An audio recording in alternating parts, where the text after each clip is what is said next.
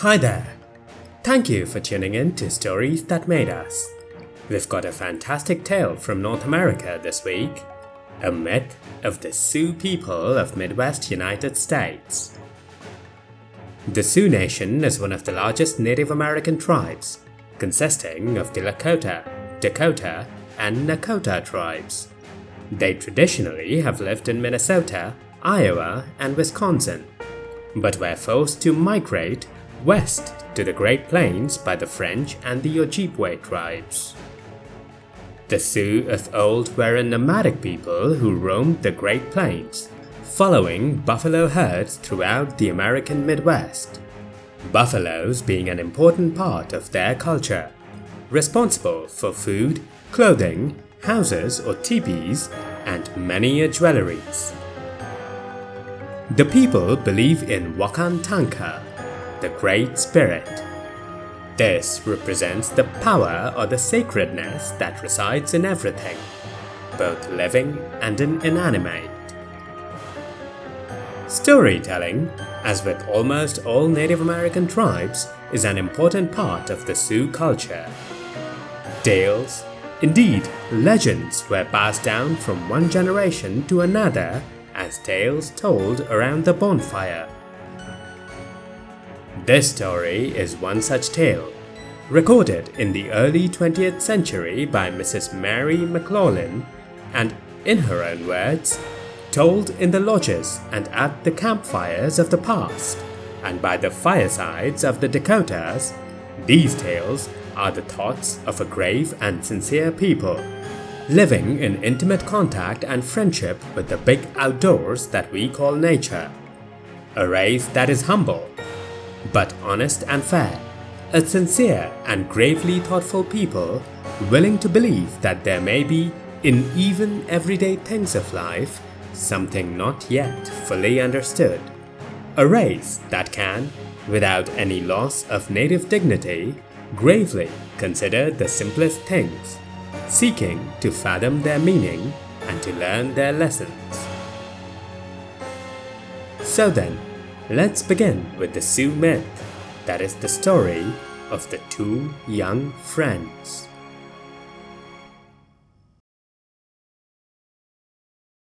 There were once in a very large camp two little boys who were fast friends. One of the boys, Chaske, meaning firstborn, was the son of a very rich family and was always dressed in the finest of clothes. The other boy, Hake, meaning lastborn, was an orphan and lived with his old grandmother, who was very destitute and consequently couldn't dress the boy in fine garments. So poorly was the boy dressed that the boys who had good clothes always tormented him and would not play in his company.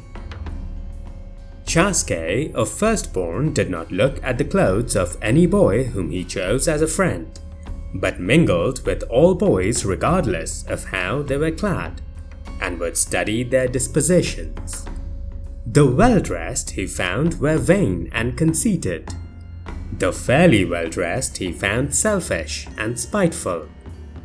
The poorly clad, on the other hand, he found to be generous and truthful, and from all of them he chose Hake for his Koda, or friend. As Chaske was the son of the leading war chief, he was very much sought after by the rest of the boys, each one trying to gain the honor of being chosen for the friend and companion of the great chief's son. But, as the author had said, Chaske carefully studied them all, and finally chose the orphan Hake. It was indeed a lucky day for Hake when he was chosen for the friend and companion of Chaske. The orphan boy was taken to the lodge of his friend's parents and dressed up in fine clothes and moccasins. This is because in many Native American tribes, when the sons claim anyone as their friends, the friend thus chosen is adopted into the family as their own son. Anyway, Chaske and Hake were, in course of time, inseparable. Where one was seen, the other was not far away. They played hunted, trapped, ate and slept together. They would spend most of the long summer days hunting in the forest. Time went on, and these two fast friends grew up to be fine specimens of their tribe. When they came of age to select a sweetheart, they would go together to woo girls, each helping the other to win the affection of one of his choice. Chaske loved a girl who was the daughter of an old medicine man. She was very much courted by the young men of the tribe, and many a horse loaded with robes and fine porcupine work was tied at the medicine man's teepee in offering for the hand of his beautiful daughter. But the horses, laden as when tied there, were turned loose, signifying that the offer was not accepted. The girl's choice, however, was Chaske's friend Hake. Although he had never proposed to her for himself, he had always used honeyed words to her and was always loud in his praises for his friend Chaske. One night the two friends had been to see the girl, and on their return Chaske was very quiet, having nothing to say and seemingly in deep study. Always of a bright, jolly and amiable disposition, his silence and moody spell grieved his friend very much, and he finally spoke to Chaske, saying, "Koda, friend, what has come over you? You, who were always so jolly and full of fun. Your silence makes me grieve for you, and I do not know what you are feeling so downhearted about. Has the girl said anything to you to make you feel thus?" "Wait, friend," said Chaske, "until morning, and then I will know how to answer your inquiry. Do not ask me anything more tonight, as my heart is having a great battle with my brain." Hake bothered his friend no more that night, but he could not sleep. He kept wondering what pretty feather that the girl whom his friend loved could have said to Chaske to bring such a change over him. Hake never suspected that he himself was the cause of his friend's sorrow.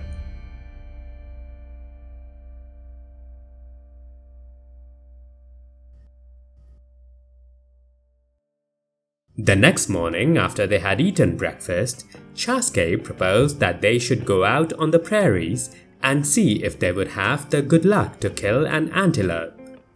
Hake went out and got the band of horses, of which there were over 100. They selected the fleetest two in the herd and, taking their bows and arrows, mounted and rode away towards the south. Hake was overjoyed to note the change in his friend. His old-time happiness had returned. They rode out for about 5 miles, and scaring up a drove of antelope, they started in hot pursuit. And as their horses were very fleet of foot, soon caught up to the drove, and each singling out his choice quickly, dispatched the antelopes with arrows. They could easily have killed more of the antelope, but did not want to kill them just for sport, but for food, and knowing that they had now all that their horses could pack home, they dismounted and proceeded to dress their kill. After each had finished packing the kill on his horse, Chaske said, "Let us sit down and have a smoke before we start back. Besides, I have something to tell you which I can tell better sitting than I can riding along." Hake came and sat down opposite his friend, and while they spoke, Chaske said, "My friend, we've been together for the last 20 years, and I have yet the first time to deceive you in any way. And I know I can truthfully say the same of you. Never have I known you to deceive me, nor tell me an untruth. I have no brothers or sisters. The only brother's love I know is yours. The only sister's love I know will be Pretty Feathers. For brother, last night she told me she loved none but you and would marry you and you alone. So brother, I'm going to take my antelope to my sister-in-law's tent and deposit it at her door. Then she'll know that her wish will be fulfilled. I thought at first that you had been playing traitor to me and had been proposing to her for yourself. But when she explained it all to me and begged me to intercede for her to you, then I knew that I had judged you wrongfully. So now, brother, take the flower of the nation for your wife, and I will be content to continue through life a lonely bachelor, as never again can I give any woman the place which Pretty Feather had in my heart. Their pipes being smoked out, they mounted their ponies, and Chaske started up in a clear, deep voice the beautiful love song of Pretty Feather and his friend Hake. Such is the love between two friends who claim to be as brothers among this Native American tribe. Chaske gave up his love of a beautiful woman for a man who was in fact no relation to him. Hake then said, I will do as you say, my friend, but before I can marry the medicine man's daughter, I will have to go on the warpath and do some brave deed, and will start in 10 days. Then they rode towards home, planning which direction they would travel. And as it was to be their first experience on the warpath, they would seek advice from the old warriors of the tribe. On their arrival at the village, Hake took his kill to his own tent, while Chaske took his to the tent of the medicine man and deposited it at the door and rode off towards home. The mother of Pretty Feather did not know whether to take the offering or not, but Pretty Feather, seeing by this offering that her most cherished wish was to be granted, told her mother to take the meat and cook it and invite the old women of the camp to a feast in honor of her son-in-law, who was soon to keep them furnished with plenty of meat. Hake and his friend sought out all of the old warriors in the meantime and gained all the information they desired. Every evening Hake visited his intended wife, and many happy evenings they spent together.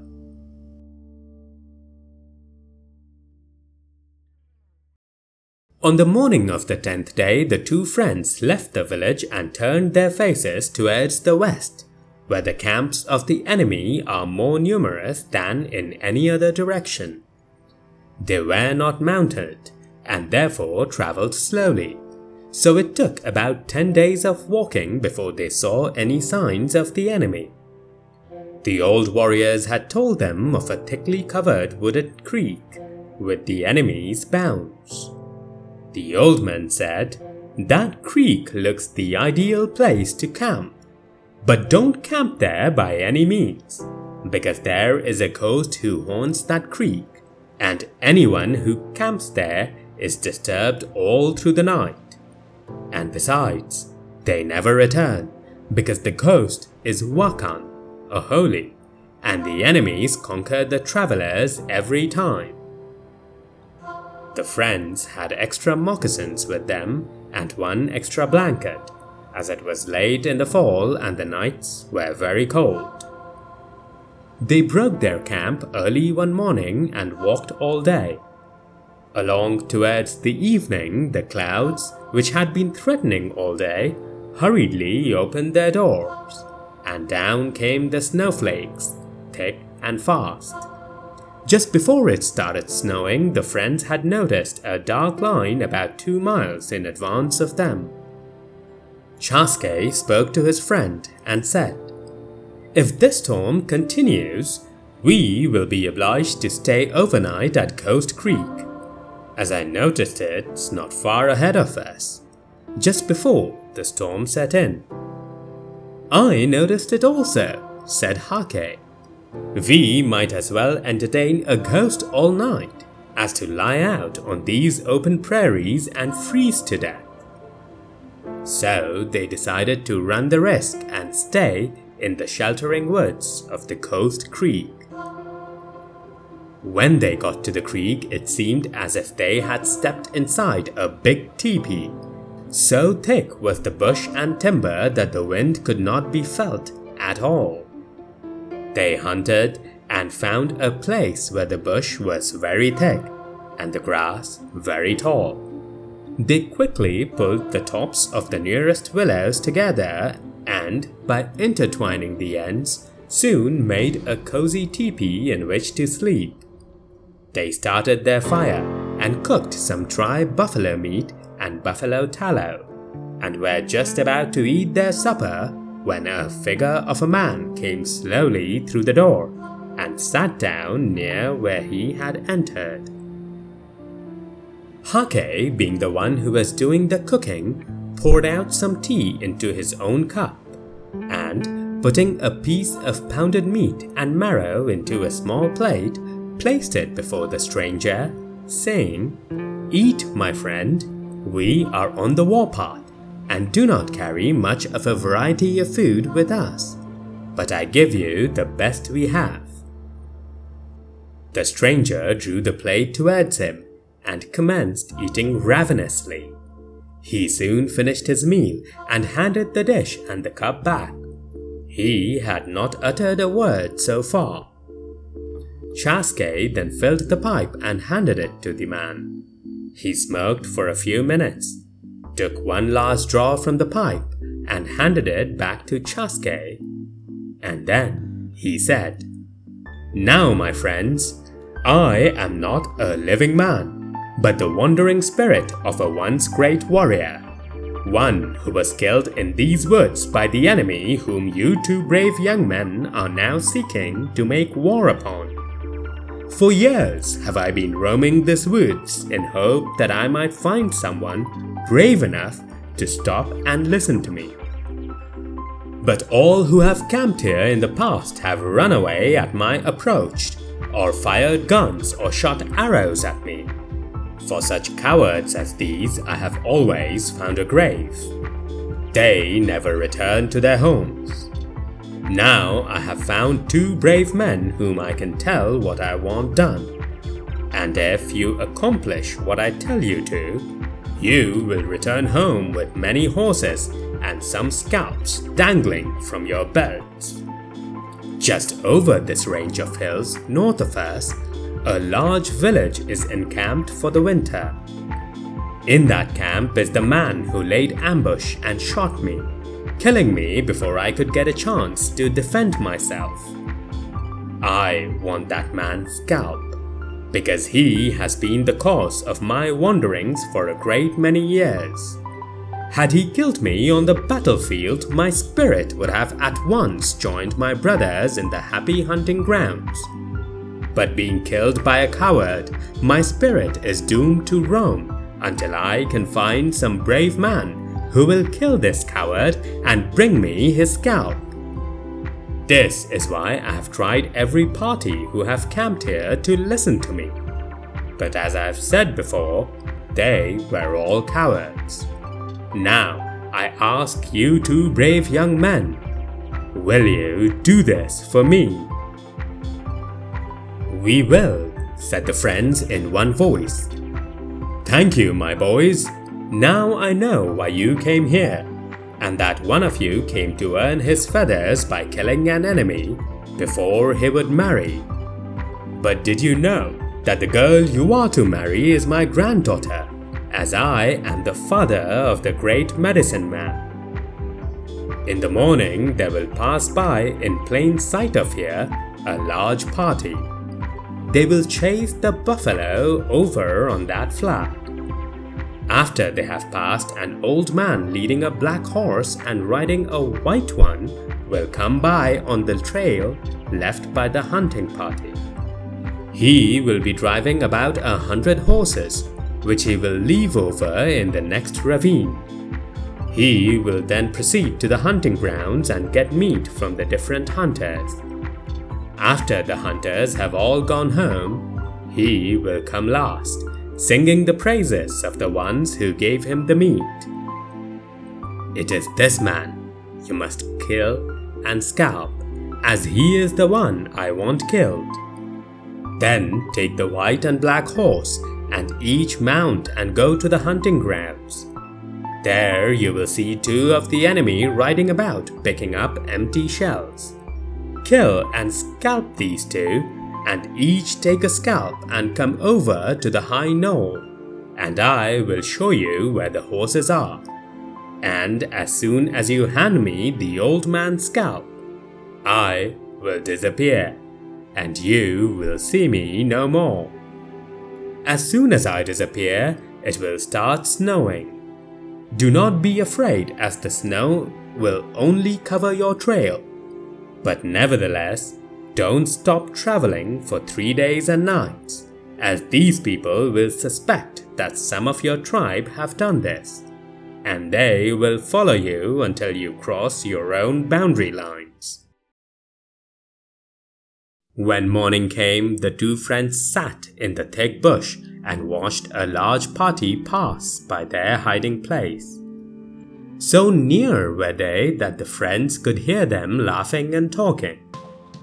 After the hunting party had passed, as the spirit had told them, along came the old man, driving a large band of horses and leading a fine-looking coal-black horse.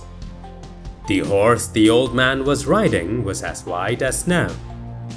The friends crawled to a little bush-covered hill and watched the chase after the shooting had ceased. The friends knew it would not be long before the return of the party, so they crawled back to their camp and hurriedly ate some pounded meat and drank some cherry tea. Then they took down their robe and rolled it up and got everything in readiness for a hurried flight with the horses. Scarcely had they got everything in readiness when the party came by, singing their song of the chase. When they had all gone, the friends crawled down to the trail and lay waiting for the old man. Soon they heard him singing. Nearer and nearer came the sounds of the song until at last, at a bend in the road, the old man came into view. The two friends arose and advanced to meet him. On he came, still singing. No doubt he mistook them to be his own people. When he was very close to them, they each stepped on to either side of him, and before he could make an outcry, they pierced his cowardly old heart with 2 arrows. He had hardly touched the ground when they both struck him with their bows, winning first and second honors by striking an enemy after he has fallen. Chaske, having won first honors, asked his friend to perform the scalping deed, which he did, and wanting to be sure that the spirit would get full revenge, took the whole scalp, ears and all, and tied it to its belt. The buffalo beef which the old man had packed upon the black horse, they threw on top of the old man. Quickly mounting the 2 horses, they hastened out across the long flat towards the hunting grounds. When they came in sight of the grounds, they saw 2 men riding about from place to place. Chaske took after the one on the right, Hake the one on the left. When the 2 men saw these 2 strange men riding like the wind towards them, they turned their horses to retreat towards the hills.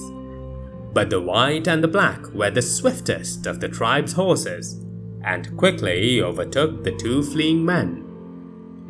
When the 2 boys came close to the enemy, they strung their arrows onto the bowstring and drove them through the 2 fleeing hunters. As they were falling, they tried to shoot, but being greatly exhausted, their bullets whistled harmlessly over the heads of the 2 friends. They then scalped the 2 enemies and took their guns and ammunition, also secured the 2 horses and started for the high knoll. When they arrived at the place, there stood the spirit. Hake presented him with the old man's scalp, and then the spirit showed them the large band of horses, and saying, "Ride hard and long," disappeared, and was seen no more by any war parties, as he was thus enabled to join his forefathers in the happy hunting grounds.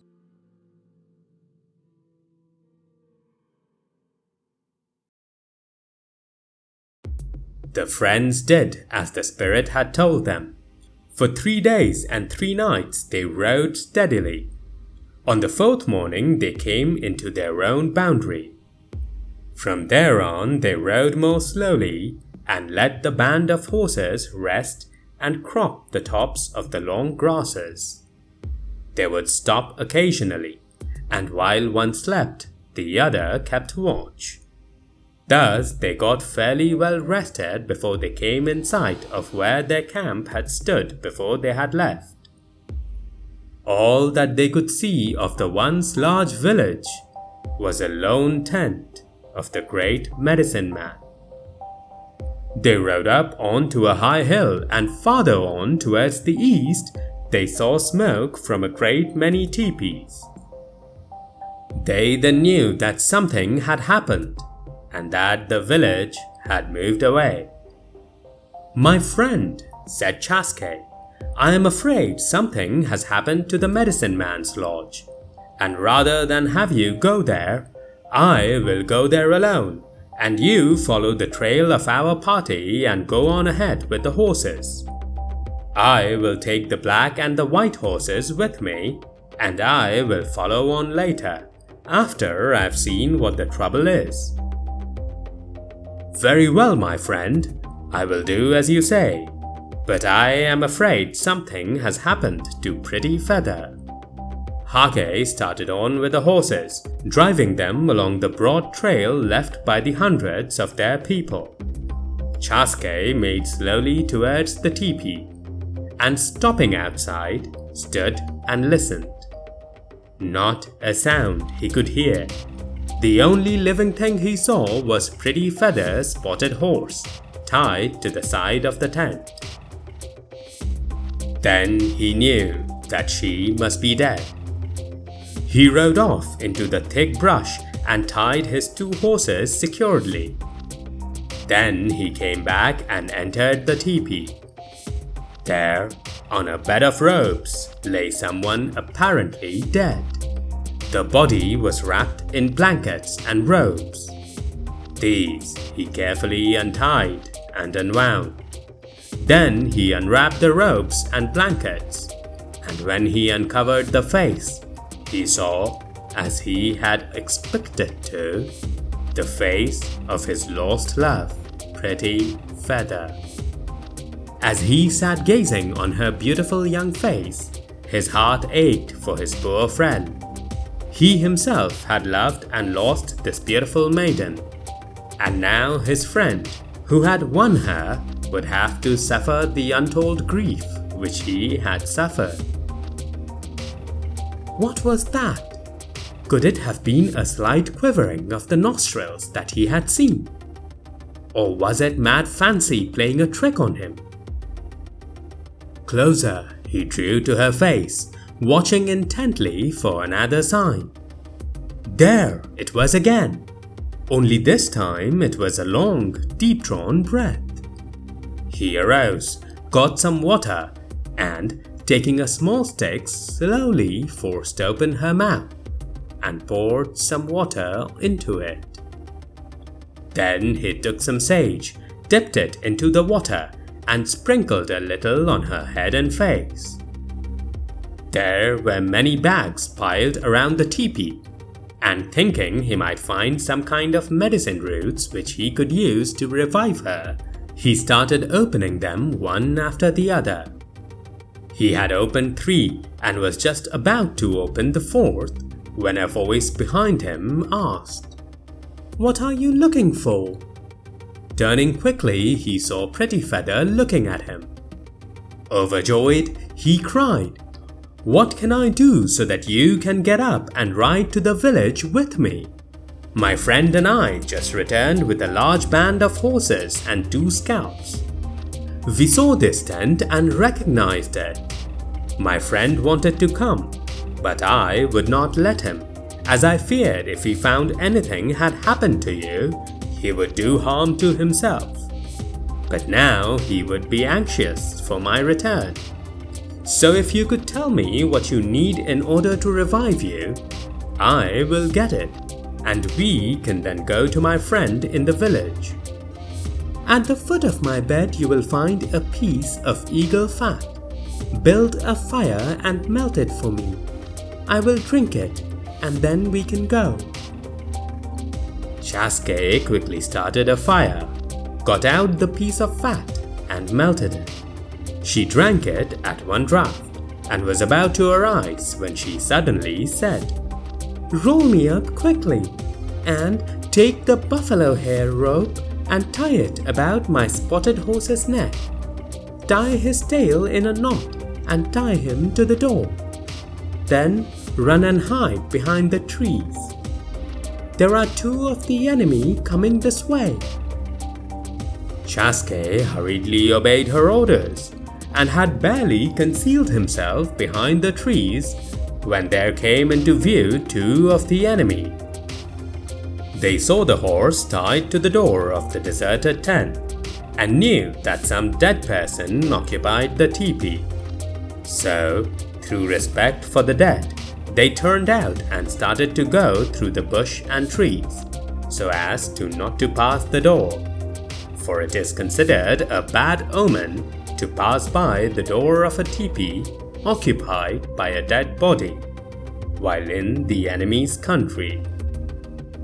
So, by making this detour, they traveled directly towards where Chaske was concealed behind the tree. Knowing that he would be discovered, and there being 2 of them, he knew the only chance he had was for him to kill one of them before they discovered him. Then he stood a better chance against just the one at an even combat. On they came, little thinking that one of them would, in a few minutes, be with his forefathers.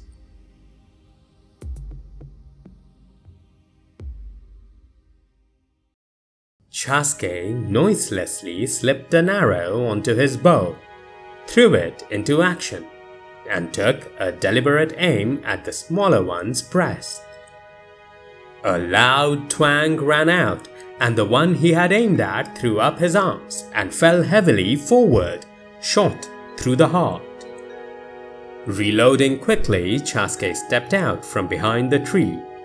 He could have easily killed the other man from his concealed position, but being a brave young man, he wanted to give his opponent a fair chance. The other had unslung his bow, and a duel was then fought between the 2 lone combatants. They would spring from side to side like 2 great cats, then advance 1 or 2 steps and shoot an arrow. Retreat a few steps, spring on to one side, and fire again. The arrows whistled past their heads, tore up the earth beneath their feet, and occasionally one would hit its mark, only to cause a flesh wound. Suddenly the enemy aimed his bow and arrow and threw it upon the ground. His arrows were exhausted, and slowly folding his arms, he stood facing his opponent with a fearless smile upon his face, expecting the next moment to fall dead from an arrow from the bow of Chaske. But it was not to be so. Chaske was too honorable and noble to kill an unarmed man, and especially one who had put up such a brave fight as this man. Chaske advanced and picked up the empty man's bow. The Toka, or enemy, drew from a scabbard at his belt a long bowie knife, and, taking it by the point, handed it, handle first, to Chaske. This signified surrender. Chaske scalped the dead Toka and motioned for his prisoner to follow him. In the meantime, Pretty Feather had gotten up and stood looking at the duel. When she heard the twang of the first arrow, she jumped up and cut a small slit in the tent from which she saw the whole proceedings. Knowing that one or both of them must be wounded, she hurriedly got water and medicine roots.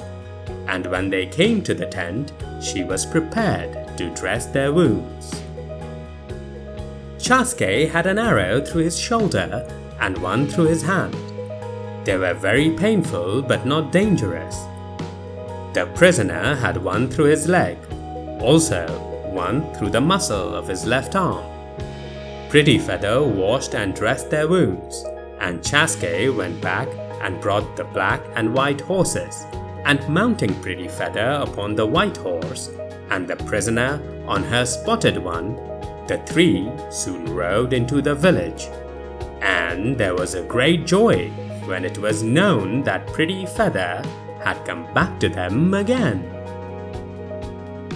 Hake, who was in his tent grieving, was told that his friend had returned, and with him Pretty Feather. Hearing this good news, he went at once to the medicine man's tent, and found the medicine man busily dressing the wounds of his friend and a stranger. The old medicine man turned to Hake and said, "Son-in-law, take your wife home with you. It was from grief at your absence that she went into a trance, and we, thinking she was dead, left her for such. Hadn't it been for your friend here, she would surely have been a corpse now. So take her and keep her with you always, and take as a present from me 50 of my best horses."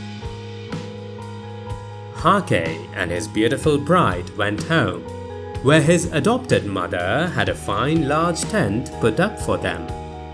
Presents of cooking utensils, horses, robes, and finely worked shawls and moccasins came from every direction.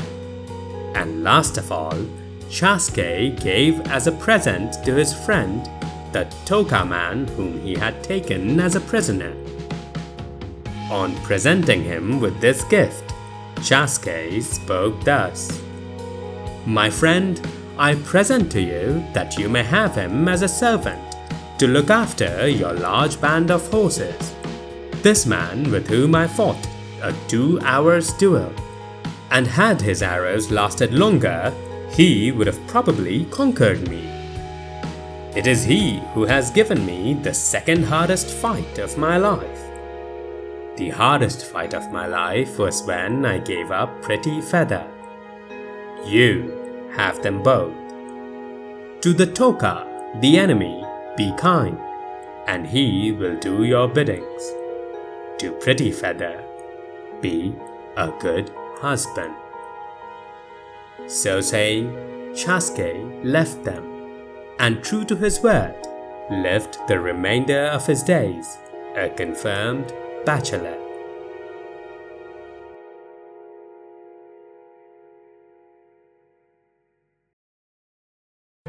That then is all we have time for in this week's episode. If you like the story, please do subscribe to the podcast. Leave a rating and a feedback. I'd love to hear from you. I will see you again next week. In the meantime, stay safe and take care. Goodbye.